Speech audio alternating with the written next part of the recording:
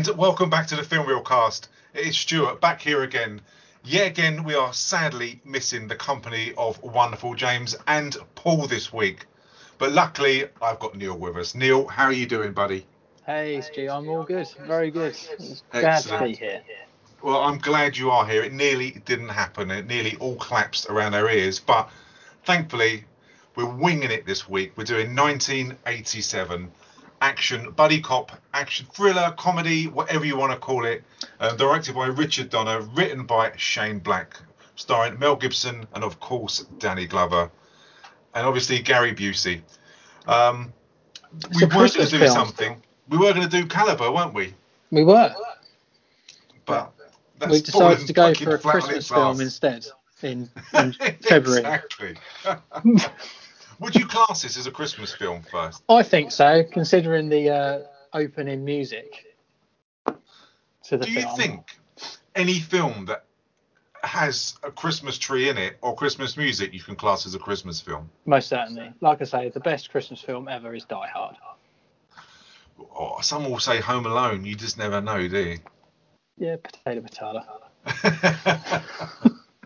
So, Lethal Weapon. I mean, I've been wanting to do this on the YouTube channel for ages, and Cobra Kai has come up. The Mandalorian came up, and then season 3 of Cobra Kai came up. Now WandaVision's here. So it's a really good excuse to be able to talk about this film. And it's a classic buddy cop film. It really, really is. And as we said before, you've got Mel Gibson, who plays Martin Riggs, Danny Glover, who plays Roger Murtaugh, Gary Busey, who plays the psychopathic Joshua, Mitchell Ryan, who plays the General, Tom Atkins, who plays Michael Hansacker, and you've got the rest of the Murtaugh family as well. So I also think that worth saying is Amanda Hunsaker as well, played by Jackie Swanson, and I'll say later on why I think she deserves a special shout out. But I mean, this film is 1987.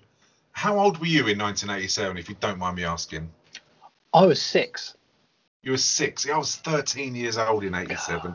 I remember when this came out, and I was very, very excited. I bet. Because it was obviously still on video, and it wasn't obviously the internet then, didn't have mobile phones then, so which is weird to believe that we had an era when we didn't have mobile phones, which is frightening in itself. Well, that's what my son always looks at me in shock horror, because he's 9, and every time I say, "Oh yeah, when I was a kid, we didn't have such things," and he doesn't believe me. It's mental, isn't it? I remember the first mobile phone I had that it didn't have a memory capable on it that you could save numbers. So with it, you've got like a credit card sized piece of paper to keep in your wallet where you wrote mobile numbers down on. You couldn't like quick dial any number. It's mental now that I can recall podcasts. Do you know what? The first mobile phone I had, I bought in when I was in secondary school, and because I had this sort of job I did at the weekend, so I had a fair bit of money for a young boy, and I decided to go out and get a mobile phone. Problem is, I had no one I needed to phone, and no one ever phoned me on it. So I paid like 80 quid for this phone, which was a lot of money back then, for no fucking reason whatsoever. Class. Just used to get out of my pocket in class. I've got a mobile. A pointless mobile, but I had one. Okay. Well, I lost train of thought now. Okay. Mel Gibson. Let's talk about him just for a second. I mean, back in the day, that I only knew him from I never saw it when I was younger, but from the front cover of Mad Max. Lots of people spoke about Mad Max. It's obviously a cult film, but I just knew him from that. So I felt, and I never obviously wanted to see Gallipoli. Just at that age, it just wasn't my film. I've seen it since. It's a very good film. So to be able to see Mel Gibson, because I was too young, I wasn't allowed to watch the Mad Max film, so I never saw the original. I never saw the Road Warrior in 81. So to see him in 87 in Lethal Weapon, for me, felt like a real bonus. I felt like a real grown-up, even though I shouldn't have been watching it, because I'm sure it must have been a rated 18 then. Oh, back then, definitely, yeah. Was a real bonus.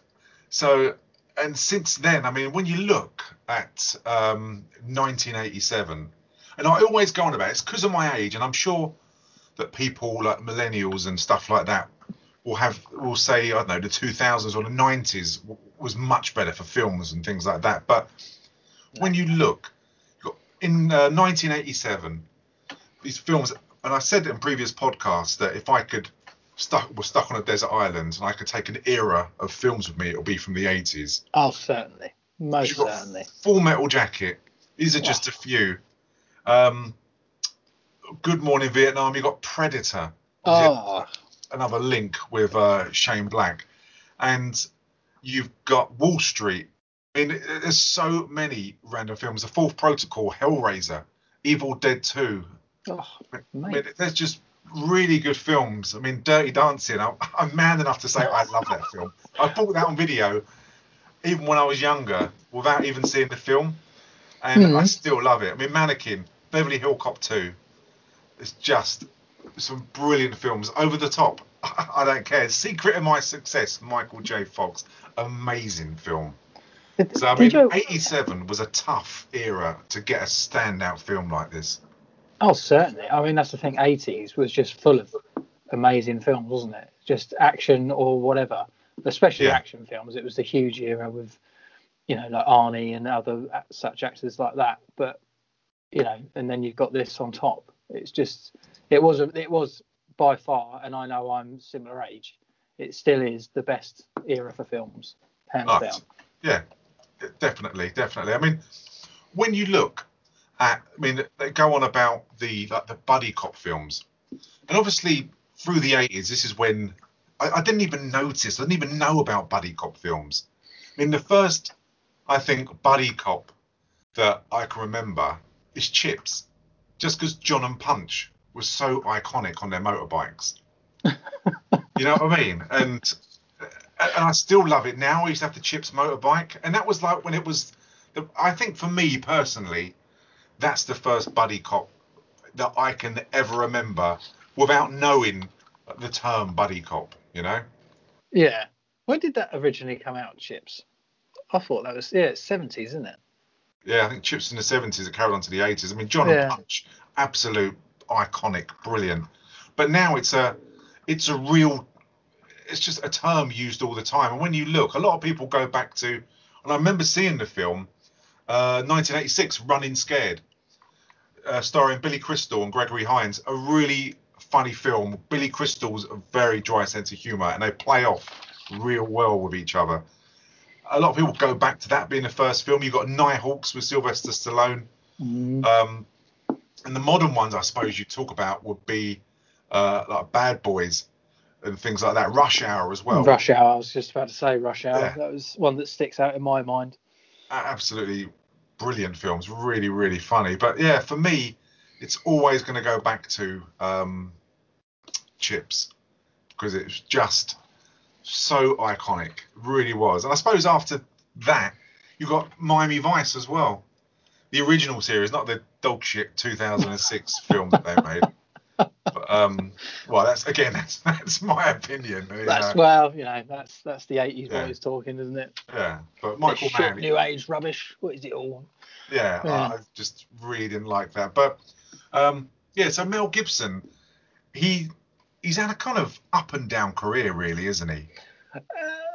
Yeah, I mean, he did a lot of good films. I mean, you mentioned Mad Max, and I watched that again recently, the original, and I don't ever recall seeing it when I was younger. Obviously, it Yeah, came out on the year I was born. So, but I watched it, and it's a film that just takes forever to get anywhere. yeah, I think it's iconic for the fact that it's different to anything that had been released before it. But I was sat yeah, there going, when's this going to get going? And it isn't almost until the very end when it actually sort of gets going anywhere. But it's still, it spawned a series and many people follow it. But he's done a lot of really good films. It's from Braveheart to other such ones like that, and yeah. Conspiracy Theory and all sorts of good I think there is a lot films. of snobbery with that, though, isn't there? When Mm, you get the Mad Max films, I'm the same. I quite a while back I watched the Mad Max films, and I couldn't understand why they were so highly regarded and yeah, as a cult film. And they are cult films, but they're not films I'd watch. And it's as if if you don't think they're cult films, you don't understand them. It's like WandaVision, for instance, number like 1 and 2. When I did the reviews on YouTube, that I didn't like 1. It bored the shit out of me. It really was boring. I didn't like the way it was set. I knew obviously it would get going. It's not going Yeah, to be like Endgame, completely different. But because I said I didn't like it, even though I'm a huge Marvel fan, I've got Marvel tattoos, you know. Even yeah, though no. I said because I didn't like it, I got messages saying I don't understand it, and it's like Jesus, this is my opinion. Doesn't mean it's right. It's Yeah, just but my opinion. what's the thing? Everyone has a different opinion. That's why you have podcasts and stuff like that, and people are interested in people's opinions about films. If we all thought the same thing, life would be pretty boring, wouldn't it? Yeah, and it's So great now. It really is good. It's there's so many that kind of ways this could go, and it's really really cleverly written, and it's great. It's got so many people guessing, so many different theories on YouTube. It's fascinating to watch, but because I didn't like the first couple, and if it would have been released number 1, it just wouldn't have gone down well. That's why I released 1 and 2 together. So you can have one where it's like this is so strange, but 2 starts picking the bits up. But yeah, it's really strange. If you don't like something and you voice it, there is that snobbery that you must like it because everyone else does. yeah, It's no, really strange. no, I do completely get that, and I am in that band camp of I understand. I mean, I watched obviously Mad Max Fury Road, different. It's Tom Hardy, but to me, a brilliant film. And I thought I'd best go back and watch the originals just to see what they were about. And yeah, I just watched it thinking, I don't get it. I don't get why everyone just jumped on it saying it's such Yeah, an amazing film because it really isn't. Towards the end, yes, it gets fun and exciting, and I like the way it's obviously this dystopian place, but no, it wasn't. I don't think it's all it's cracked up to be honest. But there you go. no.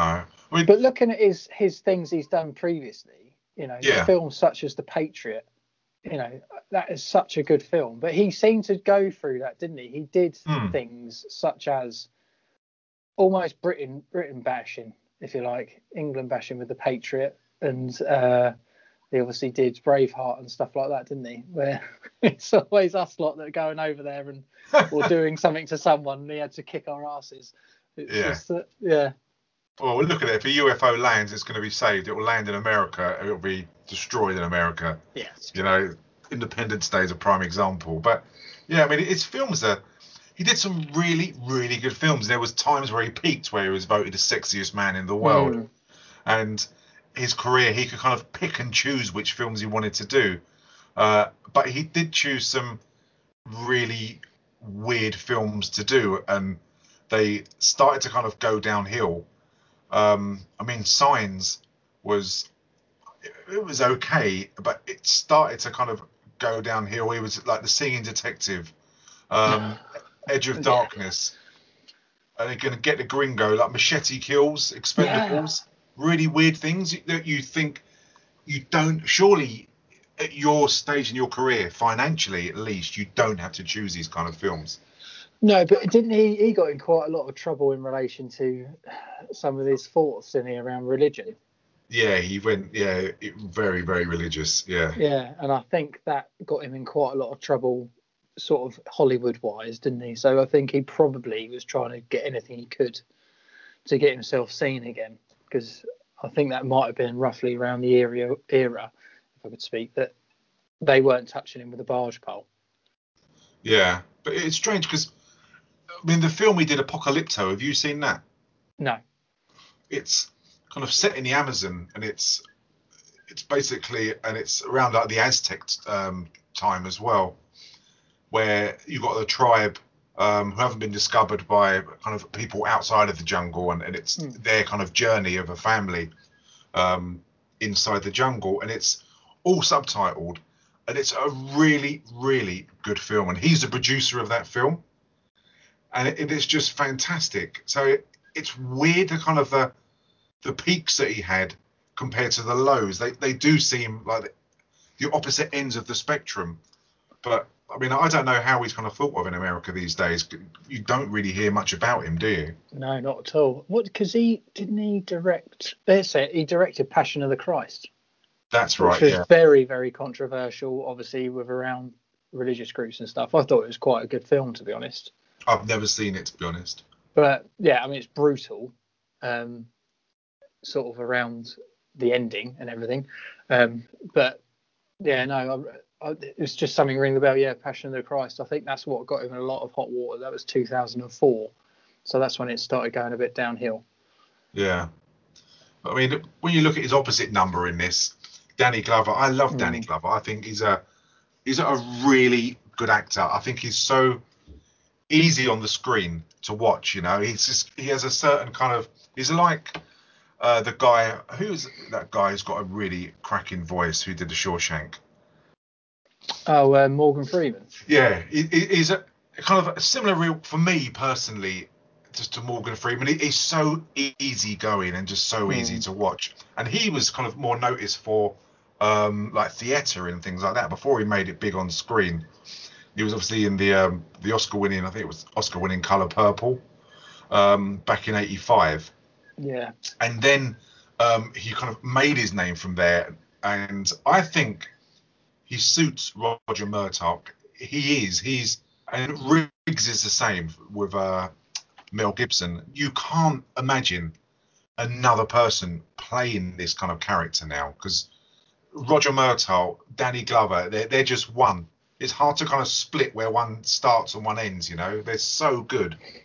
Oh, definitely. Their relationship in the film comes along very quickly, and it's fantastic. But an interesting fact about Danny Glover's character: when it was originally scripted, there was no ethnicity bound to it, Okay. and they were looking to do two white actors to do it, and it was actually his acting in The Colour Purple that was noticed by the casting director, Marion Doherty. And she's Yeah. the one that actually suggested him for the role. And Okay. so if it wasn't for her noticing him and that, he would never. They were going to go with two white cops rather than the two that we had. So that's an interesting one.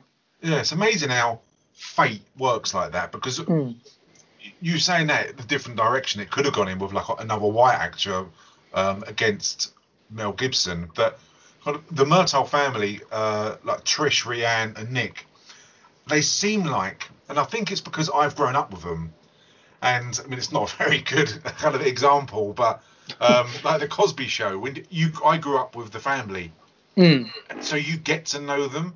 And it's similar in The Shield with Vic Mackey's family. I mean, his daughter's actually his daughter, but the whole family through all, I think it's 8 seasons, are the same people. So you do grow up with them, and I think you do get that bond because they're such a likable family, and it's so easy to believe that they are an actual family. Oh, So, definitely. and that just works so well. And I think it's just you invest more time because if the same characters are coming back, you know it must be good. So Yeah. it makes it more believable. In my simple mind, it does. But I mean, when you look at Danny Glover, he's got some really, really good films. And I remember this film because my dad got this film out on video, and I didn't know what it was about, and I got quite excited because I thought it was Batman. It's called Bat 21, and it's a war film. And I was really excited for him to put it on, only to discover that at that time in my life that it was a boring war film. I mean, Love it. he's got obviously Predator as well, so he's got that link with Shane Black. But he's done some good films. Again, I think personally his career went a bit strange when he teamed up. I think he teamed up. I'm pretty sure he did with Danny Trejo. Um, in those what films that are really really terrible films about kind of being old men and they get mugged and then they kind of get revenge on the people who mugged them and stuff like that. Really crap films, and he was in quite a few of them. That's it, Badass. He was in Badass 1, Badass 2. Oh, Really dear. terrible films. But yeah, so his work's kind of really really gone up and down his career, but I suppose there's so much competition, and who wants? Same with Mel Gibson as well. Who wants an old actor? Well, People want yeah. action these days. You've got The Rock for action, nothing else. Oh, hence why Mel's obviously done that massive action film with all the old guys that are in it now. Yeah, The The Expendables. Expendables. Yeah. Yeah, makes They all sense end to up it. there, don't they? Yeah, And when you look at, and when I looked at this, because it's a film I've always loved since I first saw it all those years ago. And again with Predator as well. And I never realised that Shane Black, who played Hawkins in Predator, was the director. Sorry, not director, the writer of this. Yeah, I had no idea. And do you know how long it took him to write the script? Go for it. 6 weeks. 6 weeks. 6 weeks, and he thought it was crap. And he was paid 250 grand for the script, and then an extra 150 on top when it was produced. So wow. There you go. His first script he wrote was I think Shadow Company about zombies, wasn't it? He just binned it all. Was it? Did really? Yeah, but he's obviously really talented. But I thought it was fantastic that he was in Predator. I just really honestly didn't realise that. And when you look at his filmography of what he's done, I mean, directed Kiss Kiss Bang Bang, Iron Man 3, The Nice Guys, The Predator. Again, a producer as well, Last Boy Scout, Long Kiss Goodnight. He's done some really, really cracking action films. Yeah, big films. Yeah, and he's just written some brilliant films. The Monster Squad, so Lethal Weapon 2, Lethal Weapon 3 was a screenplay for Last Action Hero. And obviously the Lethal Weapon 4, I mean, less said about as they go up, it's probably the better, really. I think that's the same with most series, isn't it? Yeah, but it is really, really, his back catalogue, like library of films, is so impressive. And you don't hear about him much, do you? No, he seems to be someone that's just in the background. He writes these things, and then, but like you say, it's almost like he's aloof.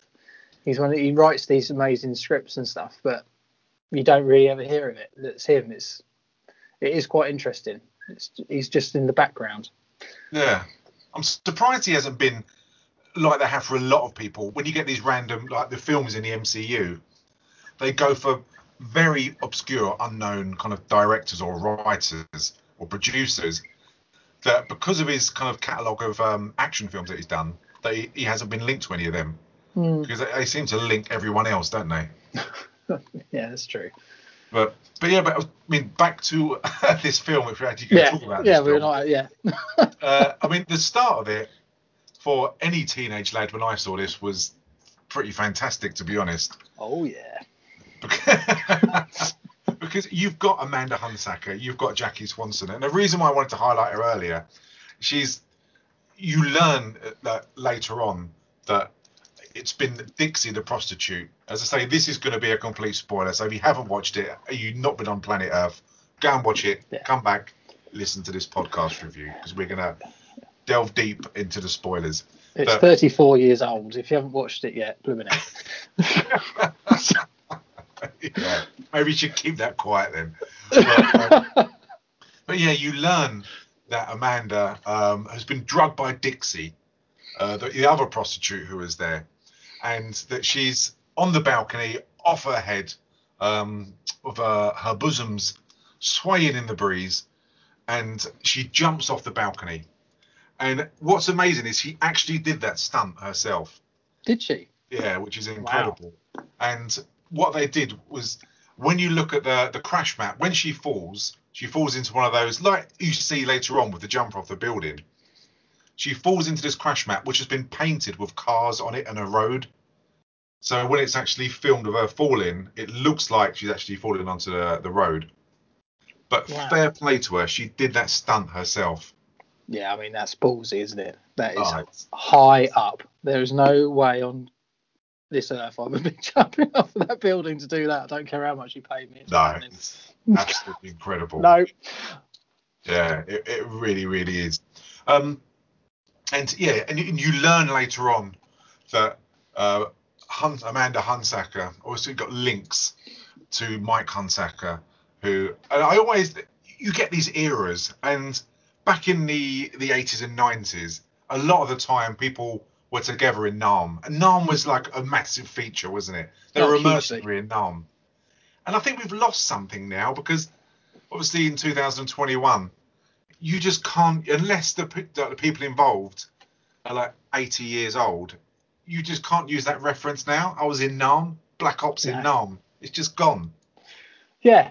Well, it has, hasn't it? It's like, well, it was World War II before that, and and now then it was Nam, and I guess the next would probably be Iraq or Afghanistan, wouldn't it? It's got to That'll be in be it. the Iraq, next Gulf reference. War, yeah, stuff like that. And you see in this the contrasts of different people. For instance, Murtaugh, I think it's his 50th birthday, and his family come and sing happy birthday. While he's and, naked in the bathroom. And he's naked in the bath. But he's got a Very good body for it. Man, he's obviously he plays a 50-year-old, but I think it was 40, wasn't he, at the time? But he does look very, very good. I will never ever look like he does. You always will in my eyes. You smooth talker. I won't. But he's got the tight family, and he's retiring soon. And it goes from there to seeing Mel Gibson in the morning wake up as a beer, as a fag, and his life is pretty much rock bottom. And you learn that his wife Vicky died, which plays into the next film. And it's kind of because we know more, because we know what happens in the sex. It's like a mysterious death, basically. And she's died, and he doesn't want to go on. And I think he plays, because of his eyes, he plays someone on the edge really, really well. Oh, definitely. He's good at that sort of I'm about to lose it character very well, doesn't he? He's very, very good at it. I have to say, all of the acting in this, though it's an action film, if you like, it is really good. I think every single character is believable, especially the two main characters. But you've alluded to the family already, but obviously later on he gets introduced, doesn't he, to the family? And that scene, when I was making notes and stuff, it was done so well, it almost felt real. Yeah. So no, I think the acting is very good. Yeah, they seem a really close, tight-knit family, the kind of family that you'd want to meet because they just seem so nice. Yeah, and it is done so well, and that's why I just love watching this so much, because the characters are so familiar. But they see Hunsack, because she's obviously dead, falling about 40 floors like most people would be, and that he knows the name. So, and for some reason, they give it to him to investigate. Very odd. Yeah, which I don't know. I've not been in the police, but would that happen or not? I don't know. But you then flick to Mel Gibson, and you see again at the start of this, they're always showing both sides, comparing both officers. They're both working to different styles, and you learn that I think Mel Gibson's like a narco cop with the Christmas trees. I love that scene. Okay, so let's do it. How much? How much for how much? For all of it. You want it all? Yep. He wants it all. He wants it all. Beautiful. All right, congratulations. Maybe a nice 6-footer to put it under, huh? Hey, thanks. But the shit's gonna cost you, 100. 20, 40, 60, 70, 25. Hey, what the? Hey, man. 85. Get it, you dumb shit. 100,000. $100,000. Sorry, I can't afford that. Not on my salary. But look, I'll tell you what. I got a better idea. Here. Now, let me say I take the whole stash off your hands for free. And you assholes can go to jail. Hey, what do you say about that? So good. And that plays, though, doesn't it? It plays to his complete off the wall. You know that he's dangerous. Yeah. Because it's fantastic, isn't it? And he's there doing the drug deal. Yeah. And he's taking the piss, and they say, 100. So he gets out his wallet and just starts counting out ones and tens.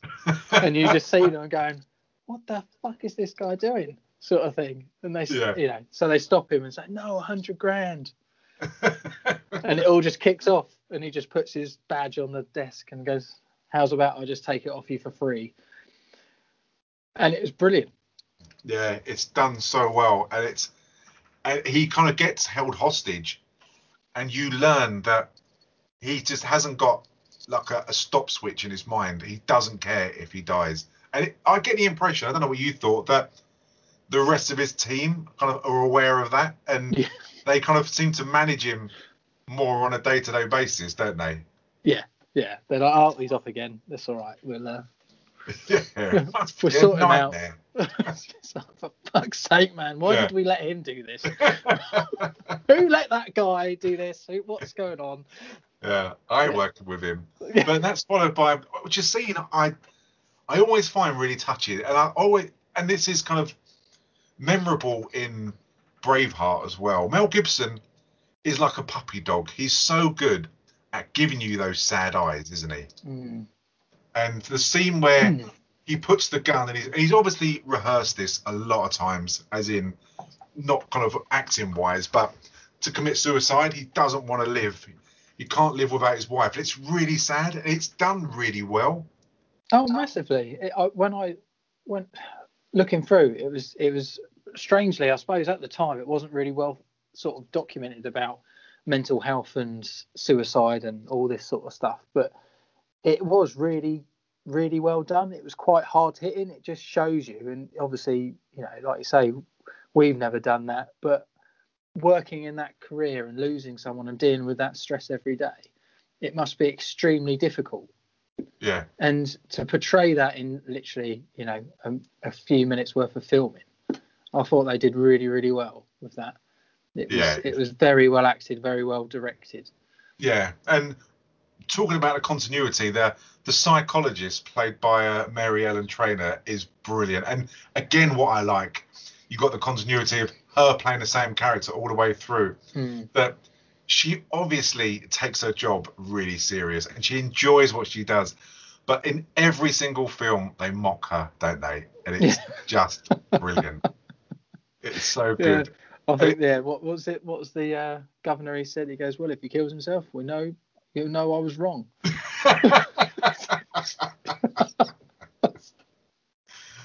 And this film, I didn't realise had the first, and they do call it a mobile phone in it. What, the box with the phone attached? The scene where after the jumper, that when Murtaugh rings her, and he's got that phone, which is like having a suitcase that you're on holiday with. That's apparently the first time a mobile phone was seen in a film.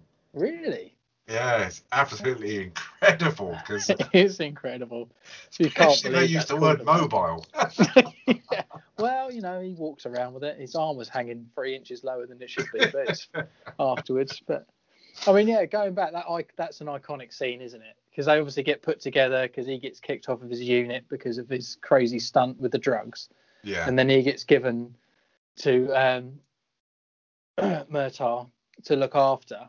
And then, of course, they get dragged off. They get called up to some bloke jumping off a building. Yeah. And obviously, everyone's seen this film, but if you haven't, it's a brilliant bit where Riggs goes up and somehow manages to handcuff himself to this guy that's threatening to kill himself, and end up throwing himself and the guy off the building, which is just brilliant. The way he's going, it was brilliant the way he did it, because he was always, oh no, I want to talk, it's fine, let's have a cigarette, blah blah blah, and then all of a sudden he just switches and just his eyes open up and he goes, do you want to jump? Let's jump. I'm going to jump. And he literally throws himself off the building. How'd you leave without me? Hey, what are you doing? Oh no. What are you doing? See this key? Bye-bye. You're crazy! Now, you can jump if you want to, but you'll be taking me with you, and that makes you a murderer. Okay? Come on, let's go You back. bastard! Yeah, you'll be killing a cop. Now, Yeah, I'll be killing a psycho nut cop! Yeah, psycho, but I'm still a cop. You coming in? Come on, I'm going in. Fuck you! I'm jumping! Do you really want to jump? Do you want to? Well, then that's fine with me. Come on. Let's do it, asshole. Let's Wait a do minute. it. What? I want to do it. I want to do it. What do you mean?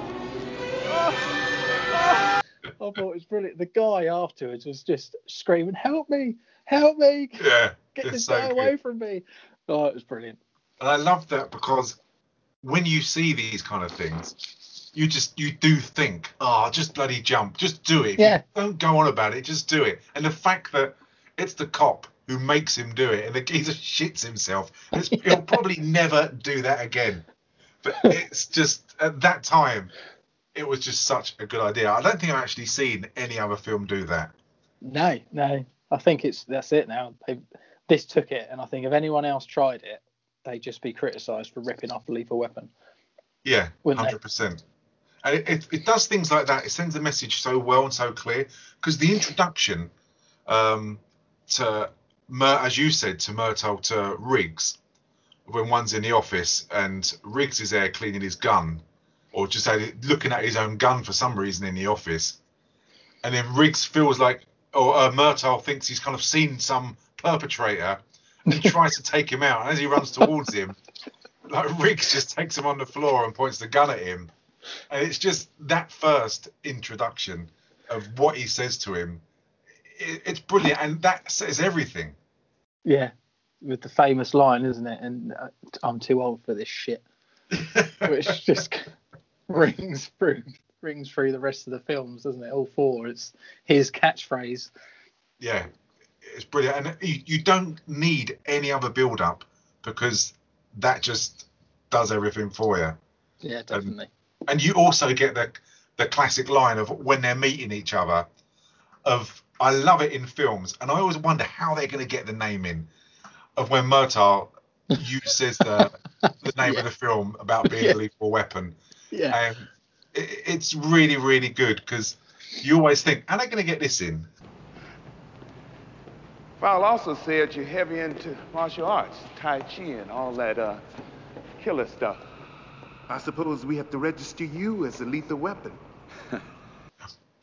But the story kind of moves really fast, because you're instantly, like the baddies as well, I really enjoyed. And there's two baddies in this. That's all they need. And you get the introduction with Mr. Joshua at the nightclub, where they're trying to do some drugs deal. And as a demonstration of just how serious he is, he puts a cigarette lighter against Mr. Joshua's arm. And even now, I look to see how they do that. And it's just done so well. It's so effective that Gary Busey, what an introduction. No words are said. He's just introduces him. He doesn't say a word. Puts a cigarette lighter. He makes the other guy he's trying to do the drugs deal with put the lighter under his arm and just holds it there. And he doesn't say a word. And again, you don't need a lot of build-up. That says everything. Just in that 30 seconds, it says it all. And it's great. And the guy thinks they're absolutely bonkers, doesn't he? Oh, yeah, he's in there, isn't he? He's trying to be the big man. And the general, played by Ryan Mitchell's, sort of, giving him what for. And, because he's, you've hired mercenaries. And he's, I trust these men are loyal. And that's when he grabs his arm and gets Joshua, played by Gary Busey, to literally stand there while he holds a lighter to him. And like you say, there's nothing said whatsoever. And I looked closely thinking that can't have been real, sort of thing. So it'd be interesting to see how they did that as a special effect. It does look really effective, doesn't it? I mean, when you watch this, did you suspect? I mean, it's hard to answer this because it's going back such a long time, that Michael Hunsaker would be so involved in this, as responsible for his daughter's death? At the beginning, no. I honestly didn't know. I mean, looking at it now, I've seen it. But no, at the time, not at all.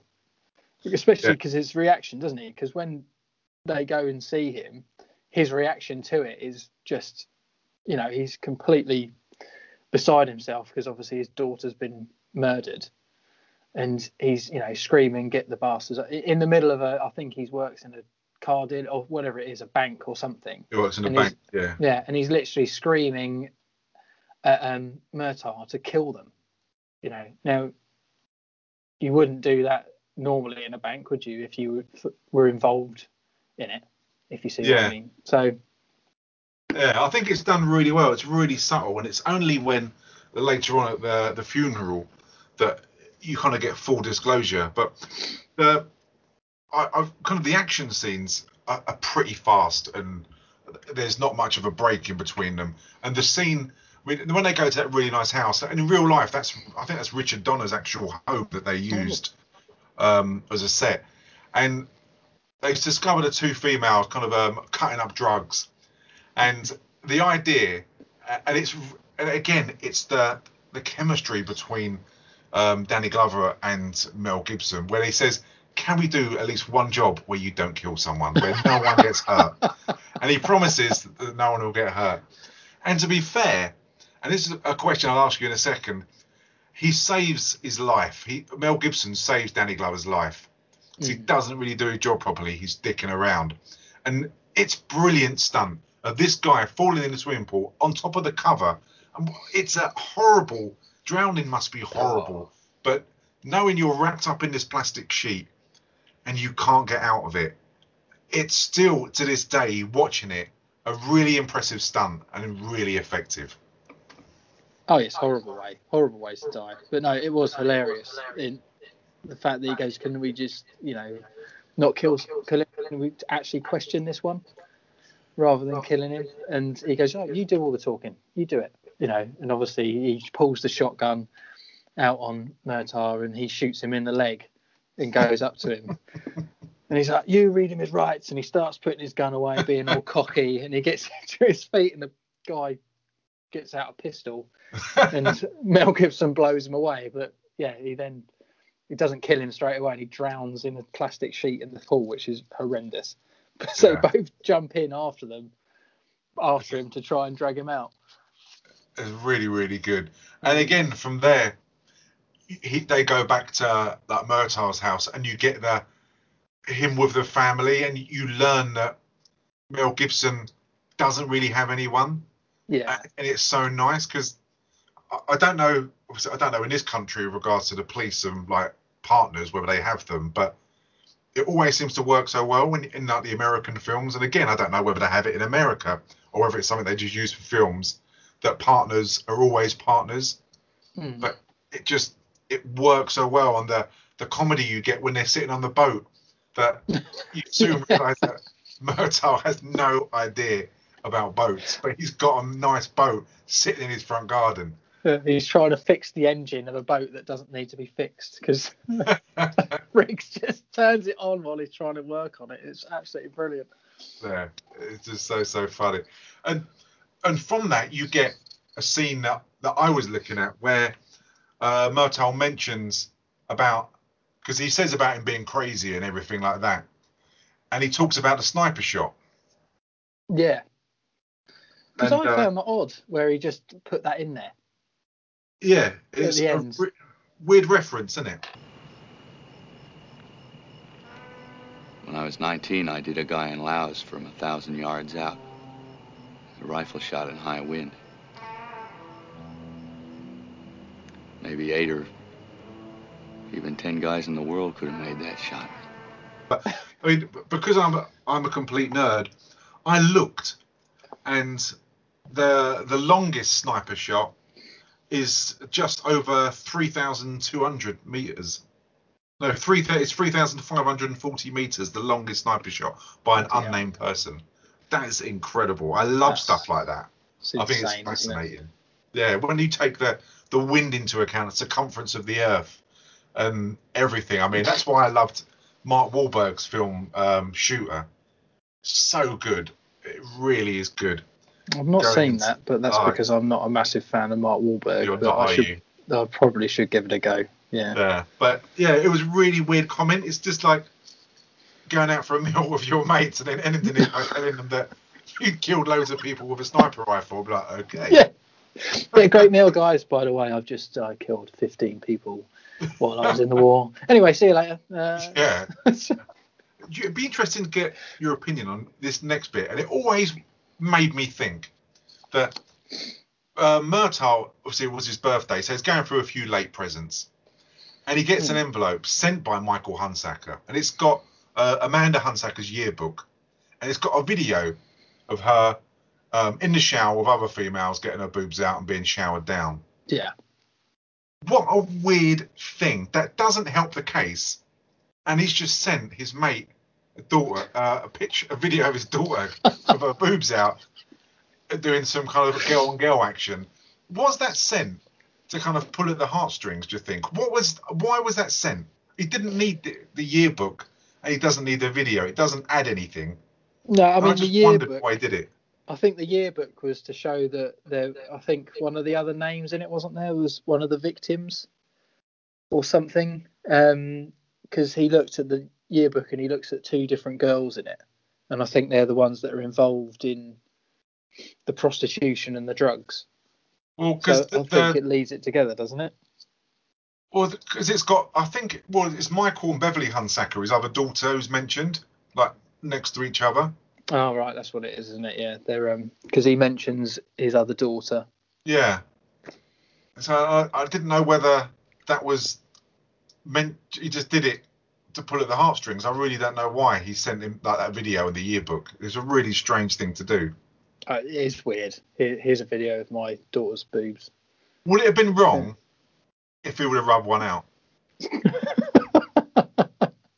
While I was watching this, all I kept thinking of was it would be hilarious if his missus just walked in. How could you explain that? It's part of the case. Fuck off, is it? Put your old boy away. Come to bed. You dirty bastard. Yeah, wash your hand down your pants. Yeah, exactly. So, dearie me. That had to be if mentioned. you got cases like that, I'd join the police. Let's be fair. My lord, it's just fantastic. The next scene, I love it, and it still makes me smile when they go on the shooting range. Oh yes.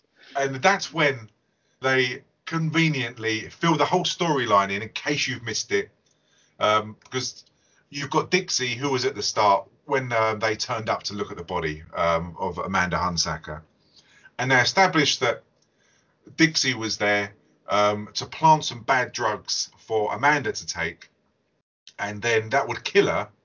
And then Dixie tried to leave. She didn't realise that Amanda would throw herself out the window, causing police to come to the scene, and then she'd have to make up some bullshit story. So they then decide they need to speak to Dixie because she's heavily involved. They've got all of that just from chatting. And again, it's very much like the shoot 'em up we did last week, where it's as if like, right, we really halfway through the film, let's just really fill the plot in, and we can just crack on, and it's kind of really convenient. I don't know about you, but why would you choose to have that conversation in the loudest place on earth, wearing ear defenders? There's 15 cops in there letting off firearms, and they're shouting at each other about this case. They couldn't have heard a fucking word. It's one of those things where they just both agreed with each other. They didn't know what they were agreeing on. Yeah, no, that sounds about right. Yeah. Did he realise I just told him I fingered his daughter last night? I don't know.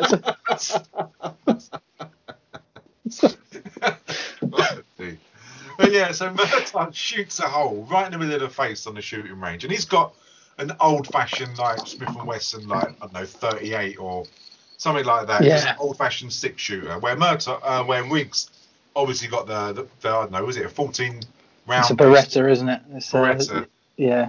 And Murtaugh chuffed to bits with himself, single shot, middle of the face. And when he does that smiley face, it's so good. It's just so much fun. But it's just brilliant, isn't it? Because he stands there and he uses exactly the same target, and he just puts it right back, and he's just stood there whistling or humming away. And Murtaugh's looking at him going, he's got to stop this. So, no, it's still going. It's still going. And then he just lets off, like, what is it, 5 or 6 shots. Yeah. And it just comes back humming again. Yeah, it's brilliant. It's a smiley face, and he turns to him and he goes, do you sleep with that gun? And they go and see Dixie, which doesn't go very well, and you know something's gonna. When you look at it in hindsight, like everything's different in hindsight. Mel Gibson's got these glasses on, which are virtually like safety specs, and Murtaugh's glasses look completely different. Yeah, they do, don't they? I didn't realise that. And as there's some kids waiting outside, Dixie's house blows up, and it looks like it's both of them in front of it when it does blow up, which I suspect it is because of the glasses they're wearing. Mm. Because then in no other scene does he wear those glasses. No. And Murtaugh's glasses don't look like they're reading glasses. They look like safety specs. You know what I mean? That's really weird. I've not noticed that before until you just mentioned it. Yeah, and he kind of pats him down as if he's on fire when you can clearly see he's not on fire. And then it's quite sweet because the only witness is a young kid, and then they have to question him. And Yeah. And it's just brilliant the way the conversation goes. Oh, it's fantastic, isn't it? They're all just like, no, don't tell him anything. No, because when they first arrived, they just started. It was almost like they were letting everyone know that, because they say, like, "Oh, look, here's the cops," and they haven't even got their badges out or anything like that. Like, oh, right, they know who the police are. They're obviously around this area a lot, nicking people. These kids are like an alarm system for all the criminals in there, which is brilliant. Yeah, it's so funny. It's because that kid, isn't he? He's going, "Don't tell him your name, Alfred." Oops. Yes. It's like Dad's Army. Don't tell your name, Pike. Don't tell him your name. Don't tell me your name was gonna put you in jail. And you won't see your mom. No. It's all right. I'm not gonna put you in jail. Come on. What's your name? No. Don't tell him your name, Alfred. Alfred. It's just so good. And then you get another huge disclosure scene at the funeral, where Mel Gibson's waiting outside, and I just presume that it's Amanda's funeral for some reason. I don't know if it's stated or not. Where Michael Hunsaker says that he was in, he did Air America, which conveniently was a film that Mel Gibson and Robert Downey Jr. starred in together. Oh, there you go. With the CIA of smuggling cocaine during the war, and they reckoned, truthfully, that the government were funding the war due to smuggling the cocaine out of kind of Asia and places like that. Blimey. So and they restarted up their connections again, like the mercenaries, and that they were using Michael Hunsaker's bank to launder money. And when he kind of got the wobbles about it and wanted to back out, that's when they threatened him, basically poisoned his daughter to carry on. And he was quite happily profiting from shipping heroin into the US. So that instantly changes things. And you don't learn any more, because you get Gary Busey come up a really very good scene in a helicopter and just takes him out. And that kind of, you instantly learn just how dangerous that Gary Busey is. And it's really good. It's a fantastic scene, because previous to that, isn't it, the little boy they interviewed said that he had a tattoo that's the same as Riggs' tattoo on his arm. Yeah. Because they all served in the same sort of thing, and that's how they got to think it was sort of this Joshua or someone like that. But it was interesting, because obviously the guys in the house at the funeral home or whatever, and it was the house saying, how dangerous these people are. However, he kept going by the massive windows. Yeah. And I'm sitting there going, don't go by the windows, mate. You keep talking about how dangerous they are. It just pop you at any minute. And especially when they leave a big gap by the side of the screen. It's like in the horror films, isn't it? You know someone's going to come behind it. Yeah, exactly. I mean, it was just leading to it. It was just, but you knew it was coming. But it was brilliant. The fact that he just all of a sudden can't hear this, but a massive helicopter just pops up. Mel's just outside having a fag. He's all right. He's happy. And then all of a sudden, this helicopter pops up, shoots someone through the window, through the back, and then it goes through the milk carton, which I thought was quite fun. So there's milk going all over the floor. It was eggnog, it was. Oh, it was eggnog? For some reason, yeah, sorry, yeah. I don't know if that's the drink of choice at funerals, eggnog. Well, maybe it is. Maybe it is. They had some left over for Christmas. But, and then, I thought that was brilliant. It's like, surely you must have heard the goddamn, unless in the 80s they had helicopters with silencers on them.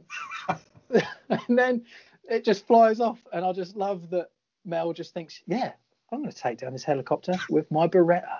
Oh yeah. Lets off 2 clips doing absolutely nothing. Yeah, surprising that. Yeah.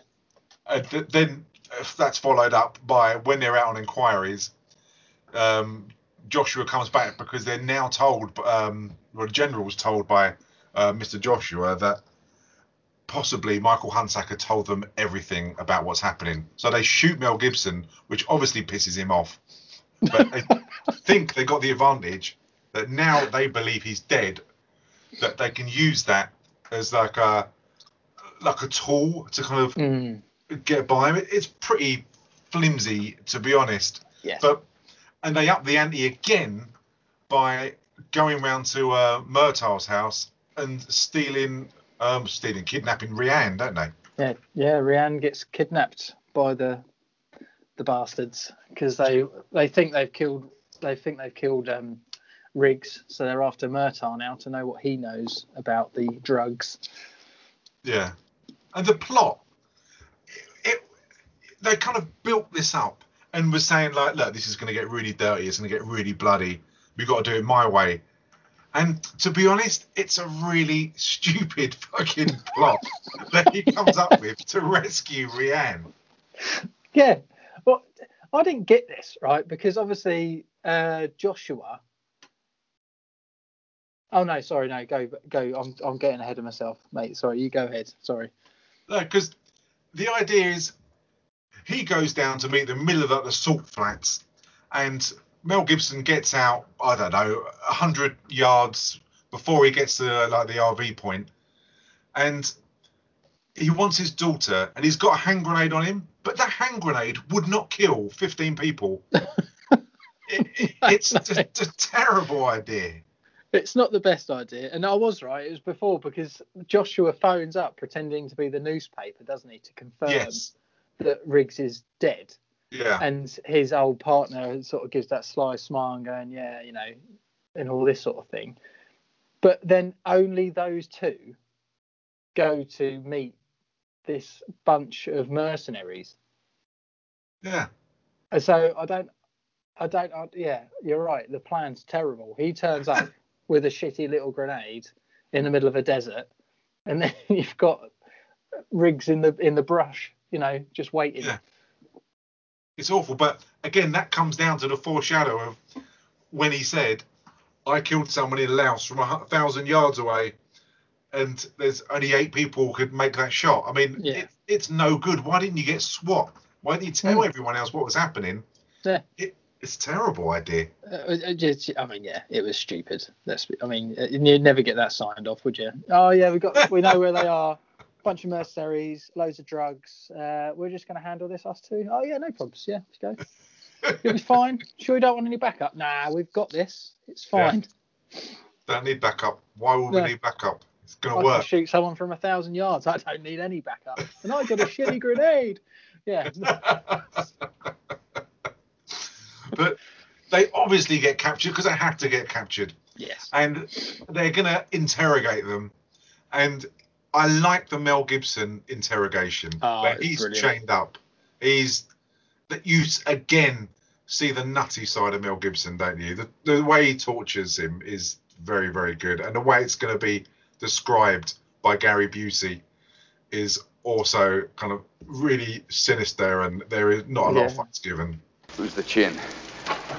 Endo, meet Mr. Martin Riggs.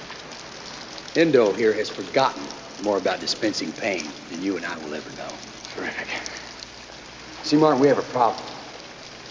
What I loved about this is the fact that when he's having electrotherapy, as they call it, that Gary Busey keeps touching him. Yeah. And keeps getting shocked himself.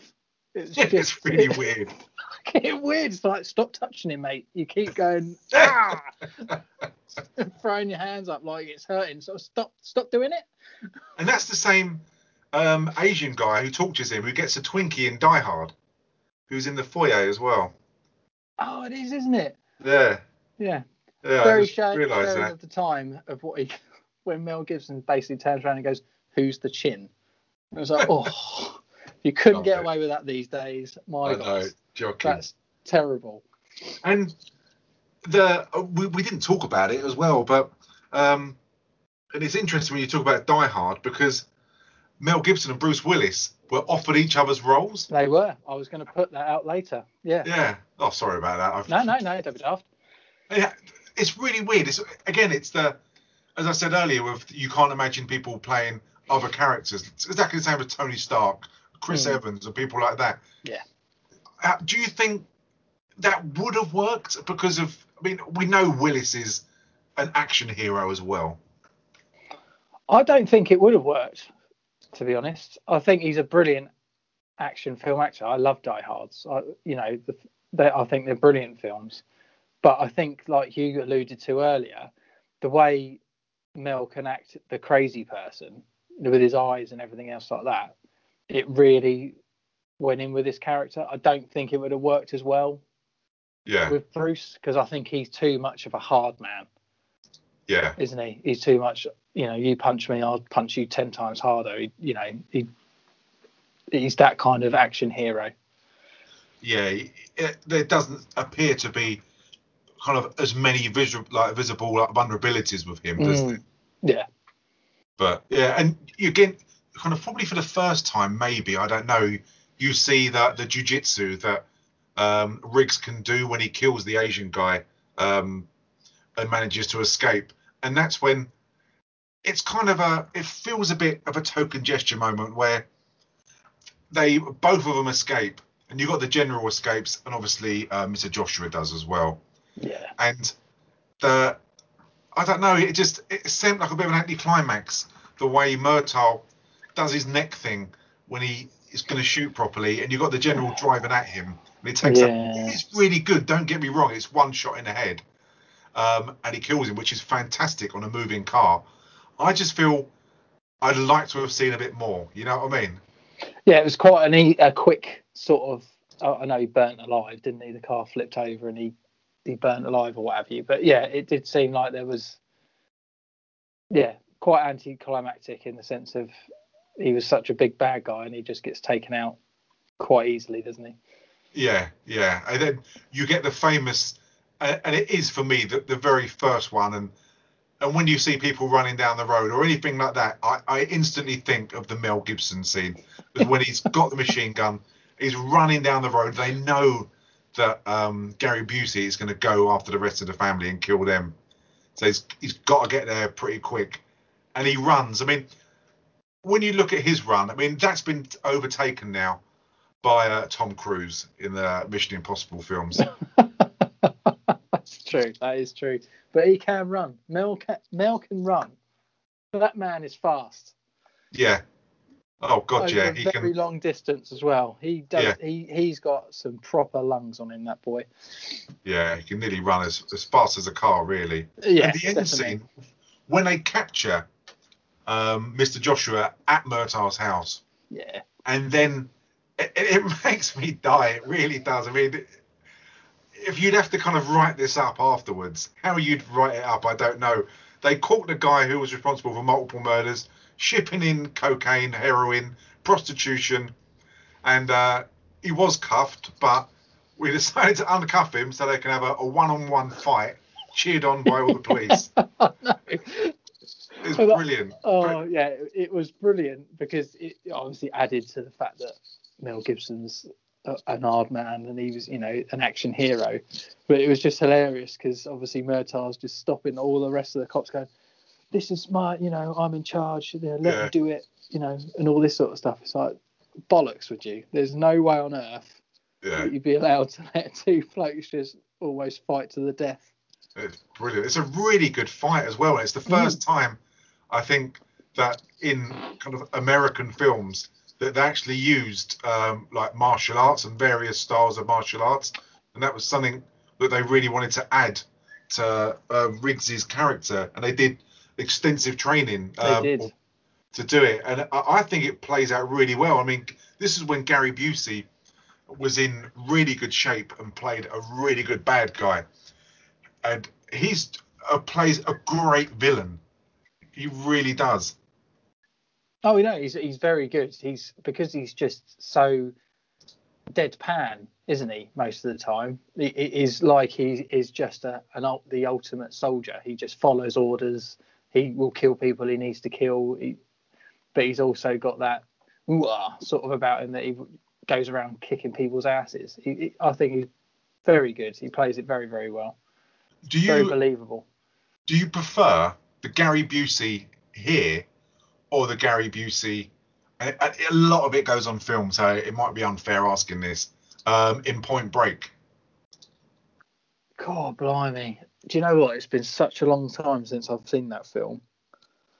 Because he's so good. He's prime.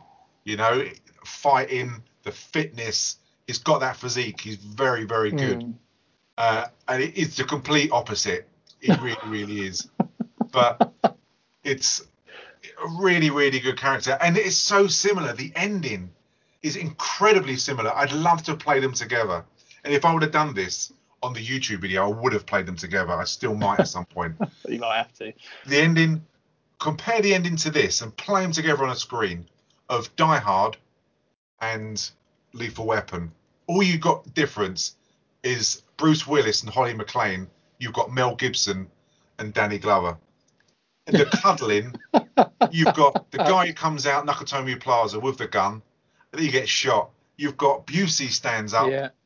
They're both cuddling, and they pull guns out and they shoot him. It is so similar, and you've got to give credit to Lethal Weapon, which was there first. It's exactly the same. It's frightening. It is. I suppose the only difference is the fact that they both shoot him together.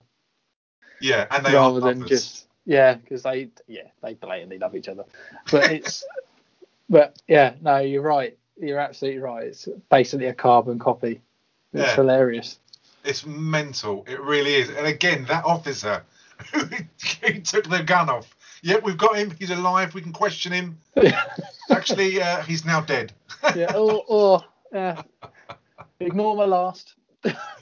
Absolutely brilliant. And when they end it, when he's at his wife's grave, I wonder, and I've not bothered to look this up. I mean, I'm sure there's other reviews and there's other podcasts or YouTube videos of if they knew that they were going to bring his wife into the storyline, because she obviously is like a plot driver to a certain extent for Lethal Weapon 2.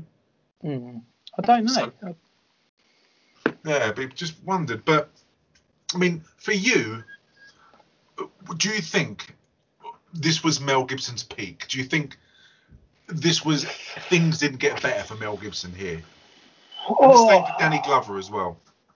I mean, Danny Glover wise, yes, because like you said, he went on to do Predator 2. I think it was after this, wasn't it? Which I thought was fairly pants compared to the first Predator anyway, because that was brilliant. I liked a lot of the other stuff that Mel did. Like I said, Patriot, the Patriot and Braveheart and things like that. So I think he sort of went on to do other things which were different but very good. Yeah. But I think this is definitely the start of when, people stood up and noticed him. Yeah, I agree. I think for me, this is I think all of the Lethal Weapon films, because I love all of them. I think they're all of a similar kind of ilk, and I think they're all great. And for me, it's the peak. It's what I know Danny Glover for. He can't be in anything else. No one can take his place. The TV series, and normally I ask, could this be split up into a TV series? Sadly, it was, and it's utter dog shit. But I don't know. I think, again, it depends with regards to the same thing for Mel Gibson of when you grew up, because he is always going to be Murtaugh. When I see him when he's old now, and I can't talk with regards to hair, but when he had that mullet, which looked so good back then, and he looked so cool, he'll always be Martin Riggs, always, regardless of anything else. Yeah, I think you're right. It is definitely era based, isn't it? Because most people from the sort of 90s will remember him as Braveheart, but people from the 80s will remember him as Max or Riggs. Yeah, because those were his iconic roles. Yeah. And for you, who won the film? Who was it? Do you know what? They played it so well together, didn't they? Yeah. Both of them were fantastic in it. I think the chemistry between them made the film. Yeah, in many ways. Agree.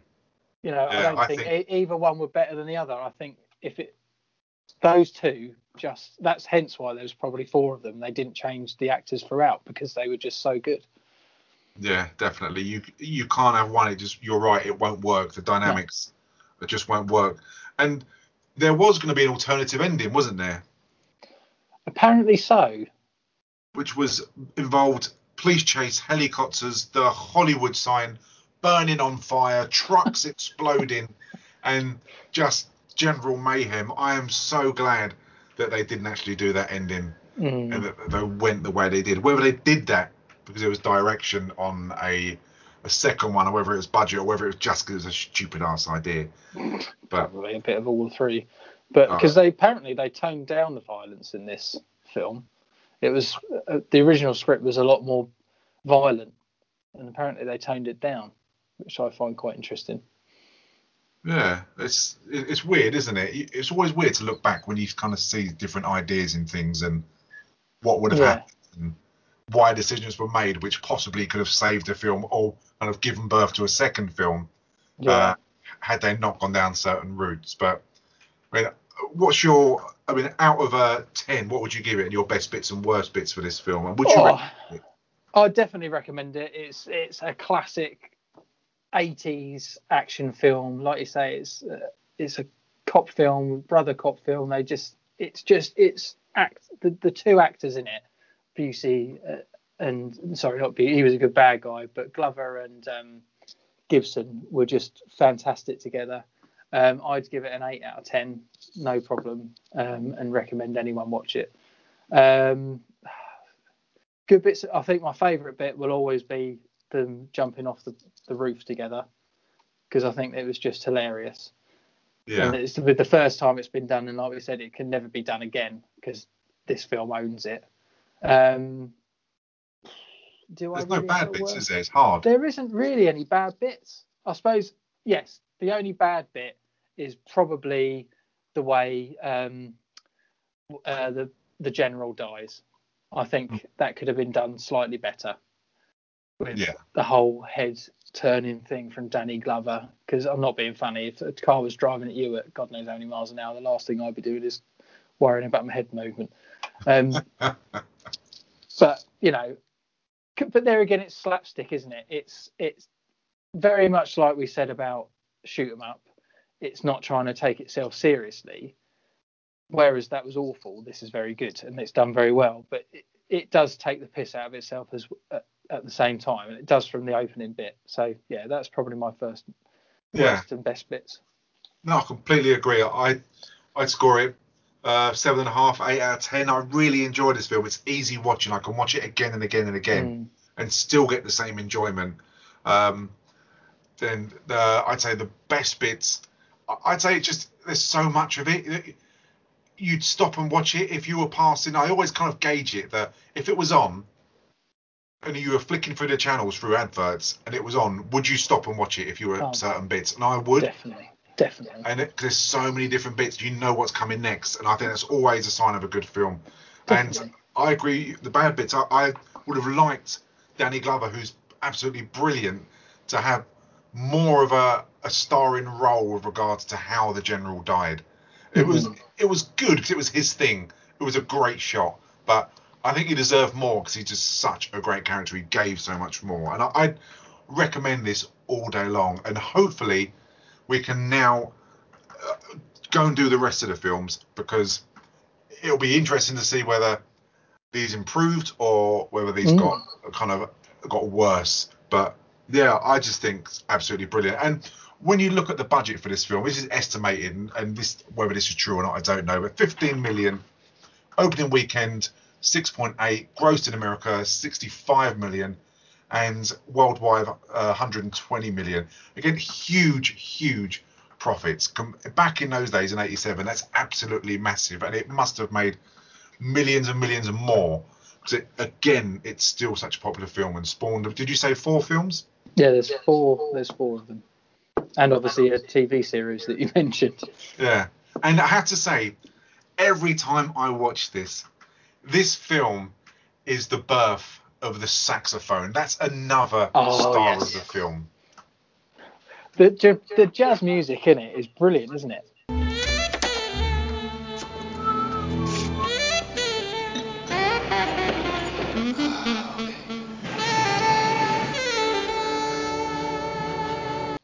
It's amazing. All of a sudden, it's a bit of jazz. It's nice. I can get down with this. And it's just so good. The saxophone in this, it's just so cheesy and smooth. It's just it's dangerous. With the time, really I think is. It's interesting, isn't it? Because all right, this film was brilliant. We both agree, 8 out of 10. and everything else like that. And obviously go back to listen to our other podcast about Shoot 'em Up. But fairly similar, I would suppose, in the sense of it's running around shooting people and stuff like that. A lot weaker. But it just goes to show you how films in the 80s, how they were done and they were accepted for that kind of flow compared to how they are now. Yeah. It's strange, isn't it? Yeah, it's the change of the times. Whereas me and you could, like you said, if it was on TV or it was in a shop window or something like that, you'd happily just say, I love this bit. I'm going to just stand there and watch it.